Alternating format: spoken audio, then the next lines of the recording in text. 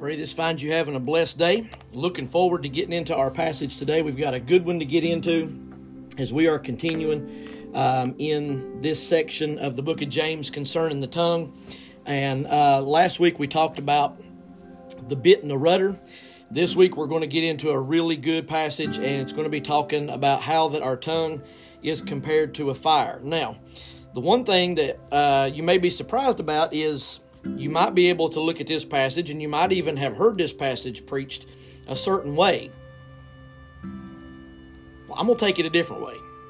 And I'm going to take it away, or take it in a direction, if you will, that I believe James was actually intending it. And I think sometimes we have kind of twisted it to make it say what we want to. But what that does is that takes the light off of us, if you will. And if we're really looking at this passage right, what we can see is that James is really focusing on the individual. So, without further delay, let's jump in. Verses 5 and 6 of chapter 3 of the book of James. He says, "So too, though the tongue is a small part of the body, it boasts great things. Consider how a small fire sets ablaze a large forest. And the tongue is a fire. The tongue, a world of unrighteousness, is placed among our members.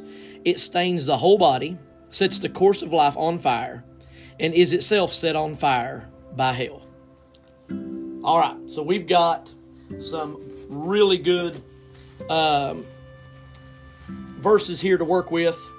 And again, last week we looked at the first part of the description of the tongue, and that it was a bit and a rudder, and we talked about how that manipulation can take place, that we can just very simply get off 1 degree, and it can make a world of difference in the way that we do things, and that we have to be very cautious, because again, remember here, we're talking about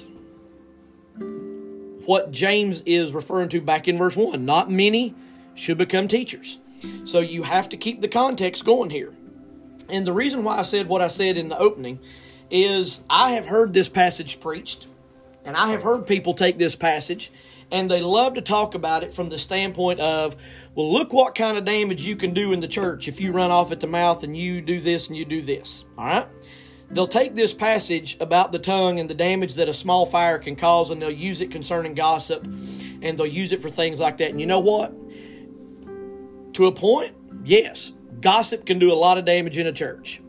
One person starting a rumor can do a lot of damage in a church. You can consider that a small fire. The problem is it's not really what James is talking about here. Okay? So what we've got to do is keeping it in the context of what James is talking about. Not many should become teachers. Looking at your position and your call that God has got you in. Looking at your influence, because you may say, well, Jeremiah, I'm not a pastor. I'm not a preacher. I'm not a Sunday school teacher. I'm not I don't teach students and youth and children. So does this really apply to me? Yes. And you know why? Because you have a circle of influence. Every single person has a circle of influence. There are certain people that will listen to you more than they'll listen to anybody else. I've told people this before, and I'll stand by it. There are people that you can lead to Christ that I never will. So many times people think, well, just because you're a pastor, it's like you've got this special ability to where everybody, listen, not everybody's going to listen to a pastor. As a matter of fact, there's probably less. One of the best statistics that I throw out there to our kids, and I don't know if it's changed or not since I saw it last, and not only to our kids, but I give it to our adults too. Only 6% of people that a pastor invites to church will come, but 84% of people that are invited by a church member will come. So that right there tells you the influence of how people listen. You have a circle of influence. So understand that, yes, James is talking about the idea of a teacher here, someone who is,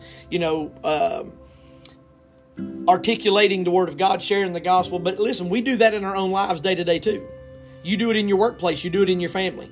So that's why this is so important. It's not just that this is geared towards preachers, teachers, whatever it may be. James is just talking about that, and we need to keep that in the context. But here's the thing, what I'm going to tell you. You're a preacher and a teacher to your circle of influence, okay? Because that's the whole point of what it is. When we know we have an opportunity to speak into somebody's life, it's what you're doing. Every one of us who are disciples of Christ, followers of Christ, are preachers and teachers. Because the Great Commission did not say only pastors go and make disciples. It said everyone. As you are daily going, go and make disciples. So all of us have that ability. All right? Now, it's not so much that a person's tongue can cause problems with others and in the church, which it can, but here's where I want us to go. James is talking more about the damage our tongue can do in our own lives. All right? James is talking more about the damage that our tongue can do in our own lives. The context James has been referring to in this chapter has been all about the individual. All right? You go back and you look at the first verse. Here's what one commentator said. His name is Lee. He said, an uncontrolled tongue is a source of great destruction. Just as a little flame can destroy a huge forest, a small misuse of the tongue can cause pain and agony. I remember when I was in Korea in the military, I had a weapon. It was an M249 fully automatic machine gun. That was a bad gun. Belt fed. I believe, if I'm not mistaken, could shoot right around 500 rounds a minute. And I remember we went to this shooting range. And of course, when you have a weapon like that, it's not that you're actually shooting at a target per se, because you would destroy the target. What you're doing is you're utilizing the width and the breadth of what this gun can do. And I remember when we went to the range, one thing that, if you know anything about this weapon, the barrel can get real hot. But it's not just that the barrel can get hot. Whenever the bullets come out and the bullets hit, of course there's an explosion and it's heat as well. Well, we went to the range, and unfortunately the range had some dry grass. And I remember that we were, it was my turn to be able to fire, and I done mine. Then here comes another guy. And I remember while we were sitting there, all of a sudden we saw, and understand that when you're shooting and it's around 500 rounds a minute, there is all kinds of debris coming up as well. Because if you're shooting into a mountainside, there's going to be all kinds of dirt flying and all that kind of stuff. We started noticing, though, that there was something a little bit different. There was a small spark had been started. And we found out really quickly that we had messed up. We didn't have any fire extinguishers in our Humvees. So we had to go out there with rubber mats and try to begin to stamp out a fire that got started from one little bullet. And I'm going to tell you, that dry grass lit quick. And it's amazing how that all it needs is just maybe a little breath of wind, and that fire can just go. And what I want to be able to help us to understand with this, what is James really talking about here? When James is talking about, yes, our tongue can bring damage into other people's lives, and man, it's so easy to go there when we're talking about gossip and we're talking about these different things. But what is James really talking about? I'm going to tell you what I really believe he's talking about, and it's because you see it all in verse 6. I believe James is talking about pride. What destroys more men called to preach the gospel than pride? You can't find me anything. Oh, Pastor, Jeremiah, it's lust. Well, where does lust come from? Lust comes from pride. Every sin, I'm going to tell you this. Go back and look at every sin that you can find in Scripture. Look at every sin in your life and tell me this. Do they not all boil back down to pride? Every sin we have comes back to pride, and here's why. When I sin, I'm telling God, you're not sufficient. And I am. And what I want is. That's prideful. And I believe that that's what James is talking about here. Because what happens whenever a man who is a preacher or teacher of the word becomes prideful? They say really stupid stuff. My wife was telling me an example yesterday about a guy who was preaching. And I'm going to use that term as loosely as I possibly can. At a conference, and it was recorded. And this guy stands up and he is at a conference and he's preaching, and this was his statement. He said, you know, we need to make sure that we quit showing sympathy to women who are raped. And here's why. Because women dress a certain way and they deserve to be raped. If a woman's going to show her body and a woman's going to wear clothes in a way that invites somebody to come, then they deserve what they get. Good Lord. And my wife told me that underneath the video there was all kinds of comments, and there was of these women who had actually been raped. And one woman said, I was wearing a pair of blue jeans and a sweatshirt. Another was a young girl and said, I was wearing my pajamas when someone come into my bedroom and raped me. But why in the world would a man who calls himself a man of God stand behind an opportunity behind a pulpit with an opportunity to be able to declare God's word, and he stands up and he says something like that? Here's what I told him, because my wife asked me, she said, Jeremiah, how in the world could a man who calls himself a preacher say that? I said, let me tell you why. He struggles with lust. See, what we do is we portray our sins onto other people. So whatever you're struggling with internally, that's what you fight against the most. Have you ever noticed that people who deal with pride can't stand other people that have pride? This guy, the reason why he's struggling with what he's struggling with, he has lust issues. And so this is his way. Rather than repenting and dealing with his lust issues, he's able to just portray that onto somebody else. And he's saying, oh, these women deserve it. Nobody deserves that. But yet, because he's dealing with these sinful issues in and of himself, and he has too much pride to repent, he's going to say something really ignorant. And see what James is talking about here, look what he says. So too the tongue is a small part of the body. It boasts great things. Again, that's prideful. Consider how a small fire sets ablaze a large forest. All you have to do is be able to say something really stupid right now, and I'm telling you, you can go viral in a minute. And isn't it amazing how many men who call themselves preachers, because they want to have that viral moment, or because they want to be well known, or because they want to get as many views and as many likes, they'll try to skirt that line of danger to say something just edgy enough to be able to get a response. Let's look in verse 6, because here's, not only do we see the idea and the concept of pride in verse 5, but I want to show you in verse 6. Look what James says.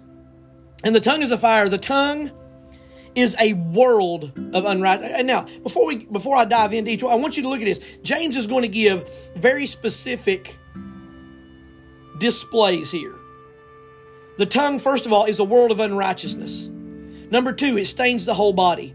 Number 3, it sets the course of life on fire. And number 4, it is set on fire by hell itself. That's what we're going to look at.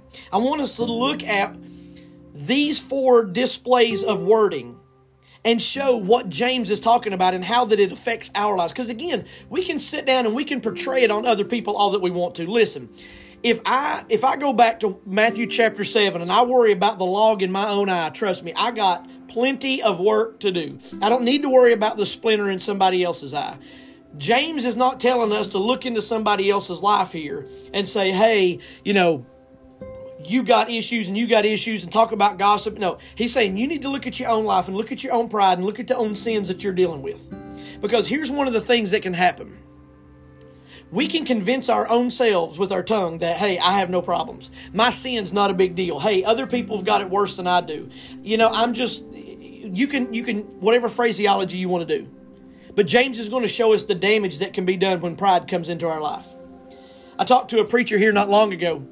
And he preached, you know, because there's so many different facets when it comes to our culture today and in sexuality and gender identity and all these different things. And he preached a sermon concerning, you know, that and talked about homosexuality and talked about all of the different, you know, phases that is out there and different things. And said somebody come up to him afterward and said, boy, I tell you, preacher, I am just so thankful to God you preached on that today. And that's the kind of stuff we need. He said, would you still be as excited if I preached on pride? He said the guy's eyes got, you know, like saucers.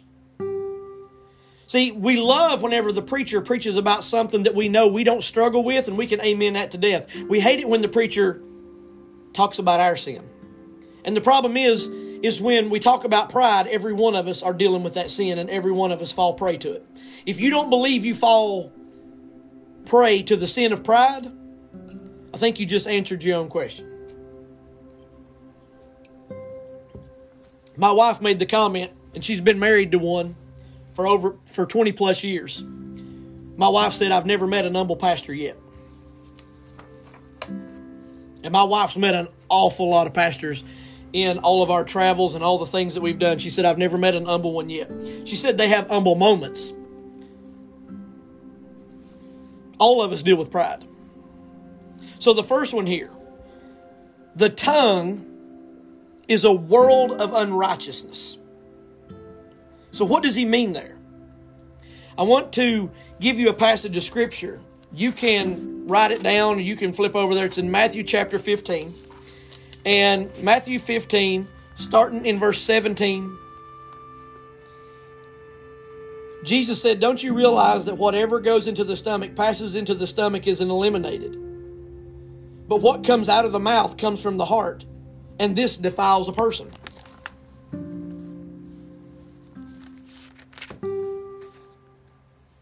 Jesus says whatever's in your heart's going to come out of your mouth. If you are letting your life walk in being clothed in the righteousness of Christ, and your heart is surrendered over to Jesus, you're daily trying to follow Him, you're going to end up having more of Jesus come out of your mouth than not. But if pride is what is in there, I promise you, you're going to have more come out of your mouth that's going to tell that you might not be a follower of Christ. Or that you are walking in sin right now. Unrepented sin. And see, this could be in a moment or this could be our lifestyle. This is why it's so important. This is why you have to be guarded as much as you can. This is why Paul said, I've got to die daily. We've got to spend time with Jesus every single day to make sure that we are guarded, that our heart is guarded, that our words are guarded. Because all it takes is one moment. All it takes is for you to have one moment to where something slips and it can damage you. It can damage your reputation. But also it could be a lifestyle. You could find that there's people that deal with pride significantly, and it could be a lifestyle that they deal with. And what you find is that when we're not guarding our heart, I want you to listen to what I'm saying. Going back to what Jesus said here in Matthew, when we're not guarding our heart, I promise you, you won't guard your words. When you're not guarding your heart, you will not guard your words. That's why so many people think that they can say whatever they want to say today with no repercussions and no accountability. Because they're not guarding their heart. This Nimrod who gets up and says that women deserve to be raped, he's not guarding his heart. Because if he was, he would never say anything like that, because that is horrible. And what happens is pride has got into his heart, and pride is coming out of his mouth because he believes that he can say whatever he wants to say with no consequences whatsoever. I guarantee you that he wouldn't be able to sit down and say that to a woman who has had that happen to her. Because that changes the ballgame. It's easy to sit back and be a keyboard warrior and say those things, or stand behind a pulpit and say something and walk out and not have to have accountability. But not only is it a world of unrighteousness, but look what he says. It stains the whole body. When we don't have our hearts guarded, when we're not walking clothed in the righteousness of Christ and we're not guarding our heart and things come out of our mouth that are unrighteous, it puts a stain on our body. This refers to your life, your personality, and your reputation.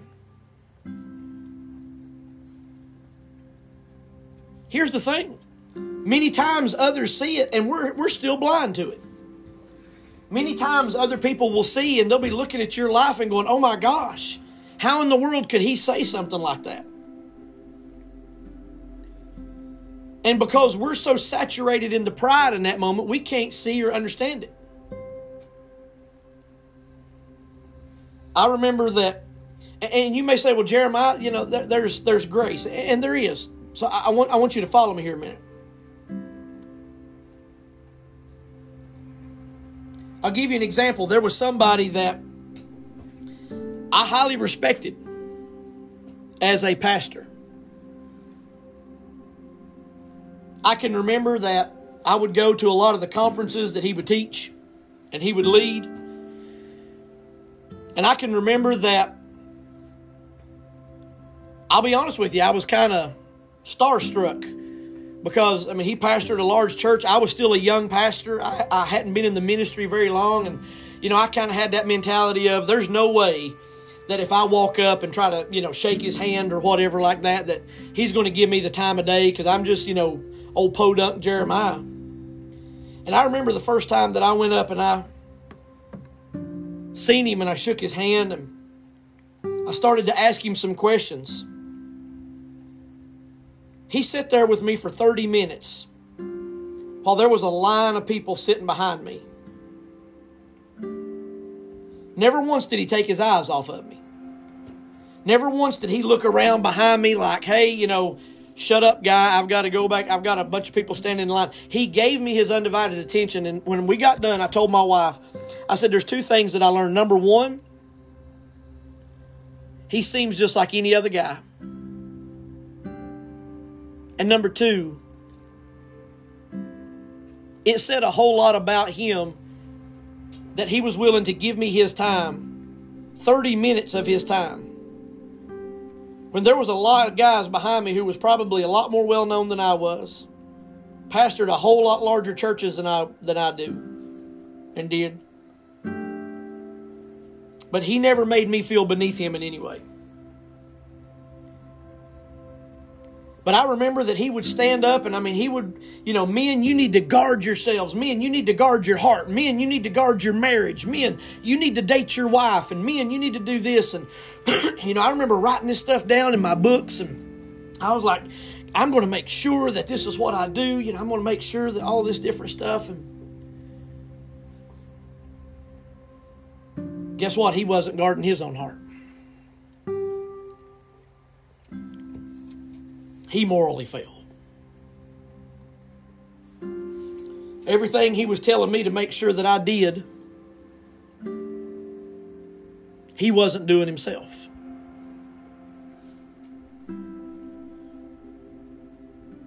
You know what? That was a big hit. His reputation took a big hit with me.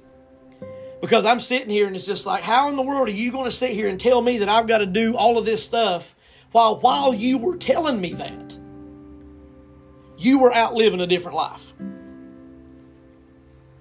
And it was because of pride.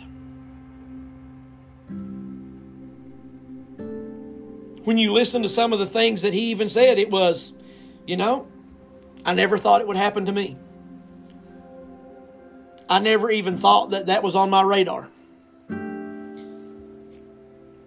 But you can get to the point to where you're so big and you're so lauded and even to the point you're so big in your own mind, you don't think that that's going to happen. And you know what? Here's what the worst part about this is. When it says it stains the whole body, it affects your testimony. Because you know what? Now I can't, and I'm just telling you from my perspective. I can't go back and listen to that guy now. Not that I'm saying that I can't show him grace and say that God still can't use him. Yeah. But I can't have him stand up there and tell me, you know what? You need to guard your marriage. It's like, dude, you didn't. You were telling me the whole time to guard my marriage while you were out living a different life. So his testimony has taken a hit. And see, the problem that we've got, and I want to make sure that I'm saying something right here, and it's going to come across ugly. I'm just going to go ahead and tell you. I know we're not perfect. I know there's none of us that are perfect. You follow me, I've told people this, you follow me long enough, you're going to see sins in my life. But here's the difference. When you walk around and you start telling other people how they need to live, you better buckle up. Because those same things that you're telling other people and you're trying to influence other people about, it's going to come back to you. See, that's why James is talking about this idea of being a teacher. Listen, not only, and please listen, not only are you going to be held more accountable for what you have to say when you stand before God, understand this. When Satan knows you have influence over other people, I promise you, he is going to wreak havoc on your life. Satan is going to find every possible way that he can to be able to cause you to have some type of fall. Whether it be morally, whether it be spiritually, whatever it may be, in order for you to have a stain on your testimony. Because here's the thing, when you have been up in front of people and you are saying all of these different things, I promise you, you're going to get a hit. You think about all these different, I was sitting here thinking about all these different men over the years. I've got so many books over here on my shelf right now. And I'll pull, and a lot of them are older. I like a lot more of the older books, but I'll pull out some of the older books and I'll see that some of these men who have fallen morally are the ones who have endorsed the book. Or they'll write the foreword in the book or whatever it may be. And these were men that if you wrote a book years ago, you went after and it's like, hey, will you just write a little note in my book so that way if somebody sees that, hey, so-and-so endorses my book, it's going to sell better. Well, now let's ask the question, are you glad they endorsed your book? Because look where they're at now. Look at the testimony. Look at the stain on their lives. And you may say, Jeremiah, that's hard-hearted. No, that's what Jesus is talking to us about. That's why this way is narrow. That's why he said it's a daily thing to deny yourself, pick up your cross, and follow me. I'm telling you, pride will get in and it will destroy us. And we don't think about that. We don't realize the damage that can be done. We don't realize how delicate the pastorate is, or being a Sunday school teacher, or even influencing your group of friends, co-workers, or family. Think of it from this perspective. Because I'm going to tell you, and I don't really care what you think about this, I'm a teetotaler. I'm also a former alcoholic. There's no such thing as a social drinker. So if you preachers out there listen to this and you think you can go out and have a beer or two and it's okay, you're wrong. You'll have to do spiritual gymnastics to go through the book of Proverbs and tell me that it's okay to drink alcohol. That's a whole nother conversation we'll have. But do you realize the damage that you can do by sitting down and telling other people they need to do stuff, and especially that they don't need to drink or whatever, and then you go out and you're sitting at the restaurant and you're having you a good drink? What is that going to look like?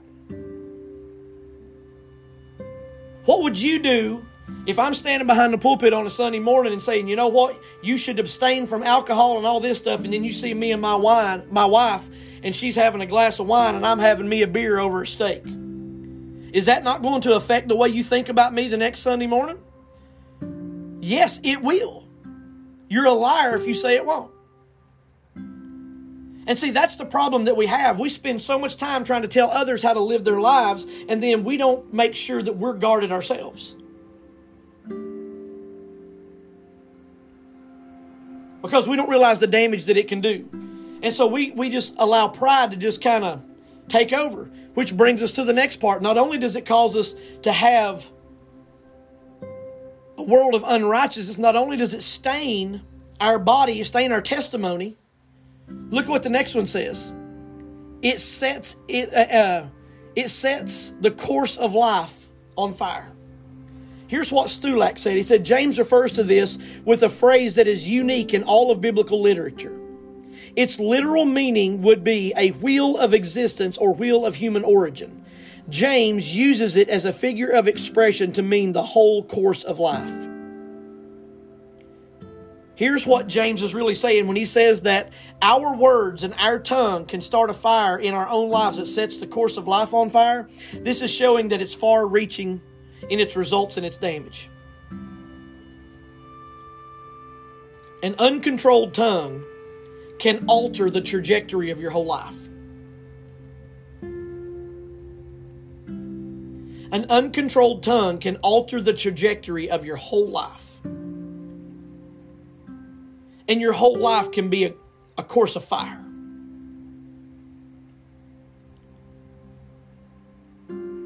It's even like the idea of just burning bridges. You know, there's some people, that's what they do. They don't just burn the bridge, they nuke the bridge.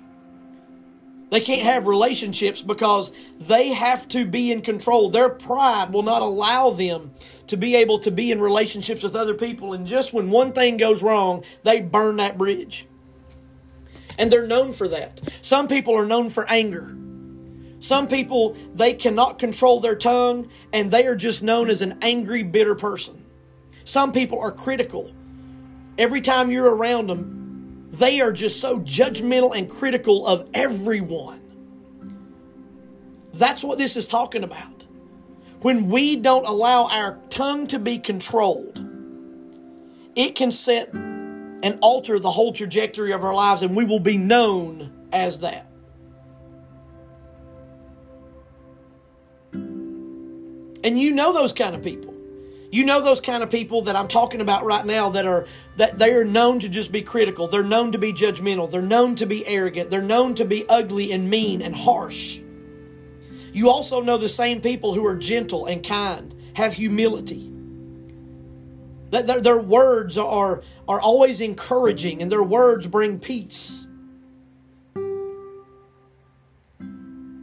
Those are people that guard their heart. Those are people that surrender themselves over and want the Lord to direct their life and their language.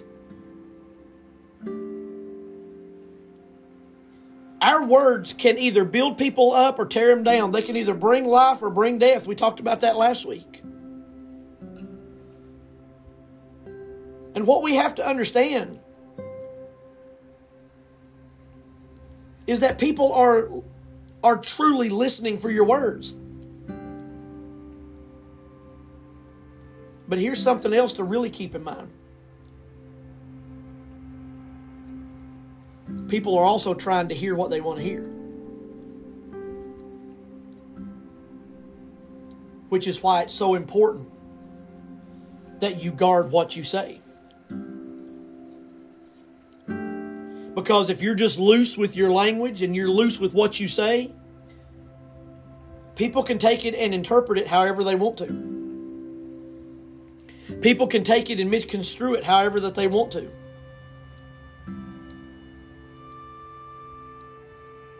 And if you're not guarding it, if you're not looking at your life and you're not making sure that what you say is guarded, I'm going to tell you, people will take whatever you say and run with it.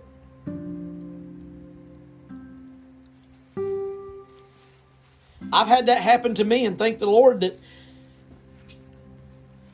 the sermon was recorded. But I had somebody come up and accuse me of saying something from the pulpit. And I'm like, that is not at all what I said. Oh, yes, it is. I heard it. I said, well, then let's go back and let's listen to the sermon.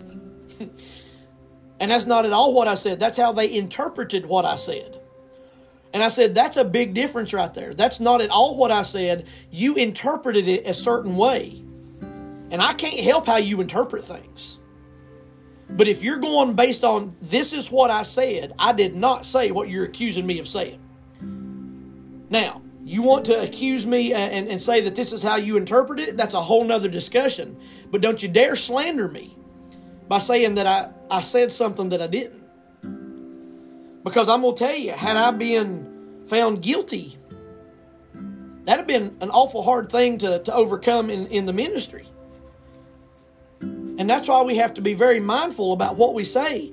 Because I'm going to tell you, it can do a lot of damage. And we have to be very careful daily, because here's the thing. Pride can really rock us to sleep. And we can get to the point to where pride has so overtaken us that we don't even really think about what we say anymore. But here's the worst part. We don't even care about what we say and how it affects other people. That's how that our tongue can really alter the trajectory of our lives, is we can get to the point to where we are so above maybe others. Our pride has caused us to think more highly of ourselves than we ought to. And then here's what happens. We begin to say things and we don't care how that it falls. We don't care how that other people receive it. And we get to the point to where we're known as someone who does not care. But then here's the last one. The tongue itself is set on fire by hell. Go back to James chapter 1, verse 14. James says, "But each person is tempted when he is drawn away and enticed by his own evil desire.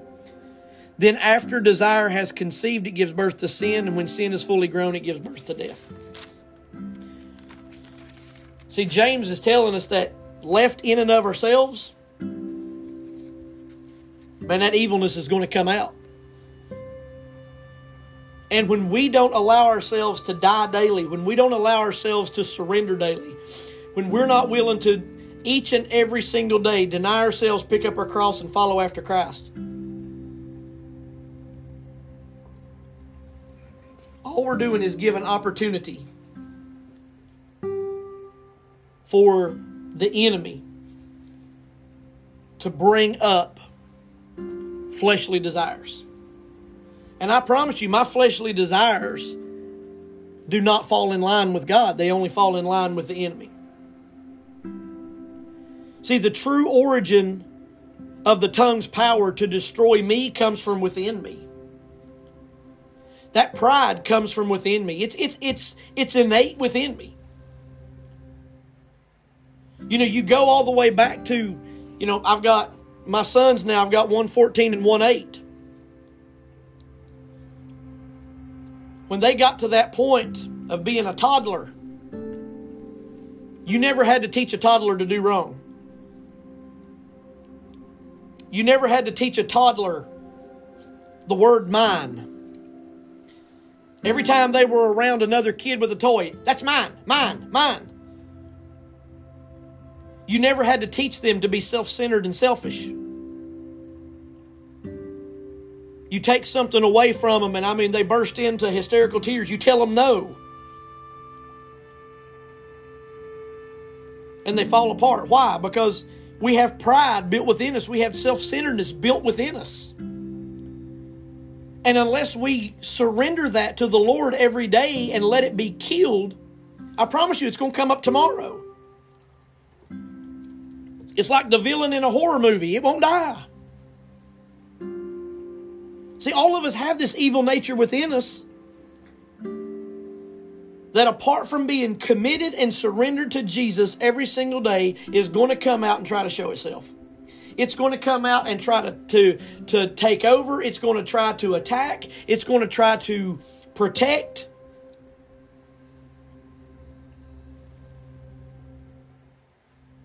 Why? Because that's what we do. That's one of the things that, as human beings, we want to make sure we're taken care of. And so what happens is whenever we have an opportunity, we're going to put somebody else down. When we have an opportunity, we're going to elevate ourselves. That's why being critical, it's a whole lot easier to be critical of somebody than it is encouraging of somebody. It's a whole lot easier to put somebody down than it is to lift somebody up. It's a whole lot easier to look at somebody and find their faults and flaws than it is to encourage them and to try to find ways to come alongside and edify them. It's a whole lot easier to look at yourself and not see anything wrong and look at others and find all kinds of glaring faults.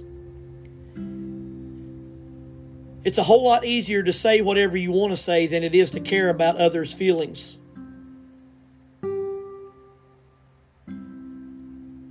Well, I'm just speaking the truth. Well, the Bible tells us we are to speak the truth in love.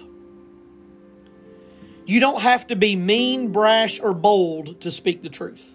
For some reason, and I'm sorry to say this, but especially here in the South, people think that in order to speak the truth, you got to be mean, unkind, harsh, and bold. No, you don't. You can speak the truth in gentleness, kindness, and love. The only reason that you want to or believe that you need to speak the truth with boldness, harshness, unkindness is because that's who you are deep down inside your heart. And you're just using the excuse of, I'm telling you the truth and I'm just blunt and bold. No, you're unkind, mean, and cold-hearted. There's a big difference. You're not modeling Jesus if you don't care about what other people think and what other people feel and how your words affect them.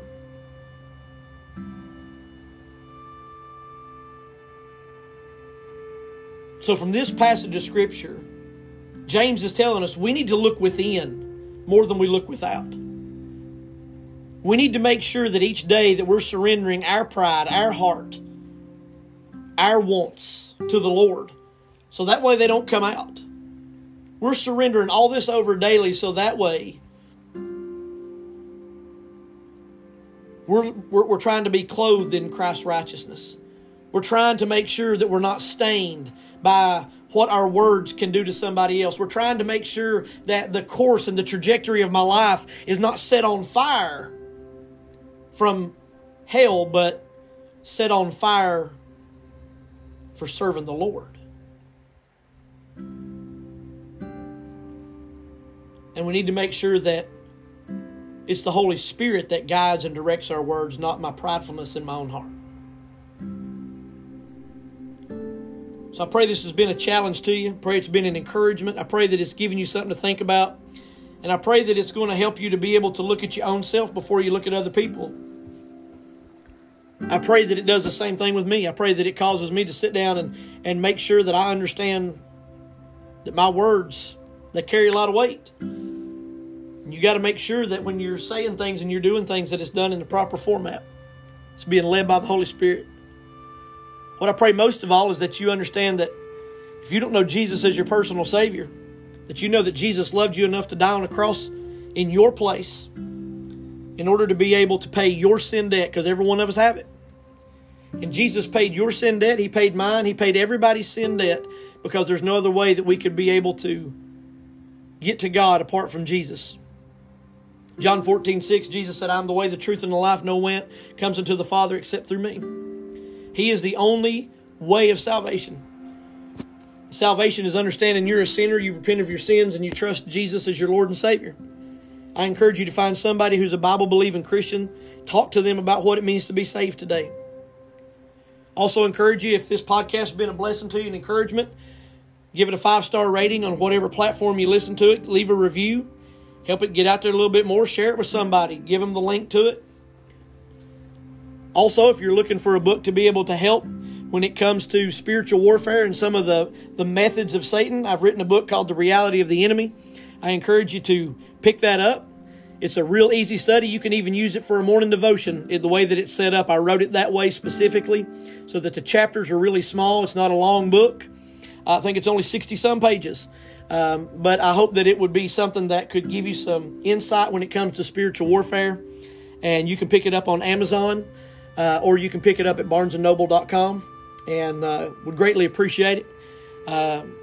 Also, to be able to give that for somebody you know might be struggling in spiritual warfare, you can buy it for them and get it to them and be able to help them. So pray this has been a blessing. Look forward to getting back into our time later this week. Pray you have a blessed, wonderful day.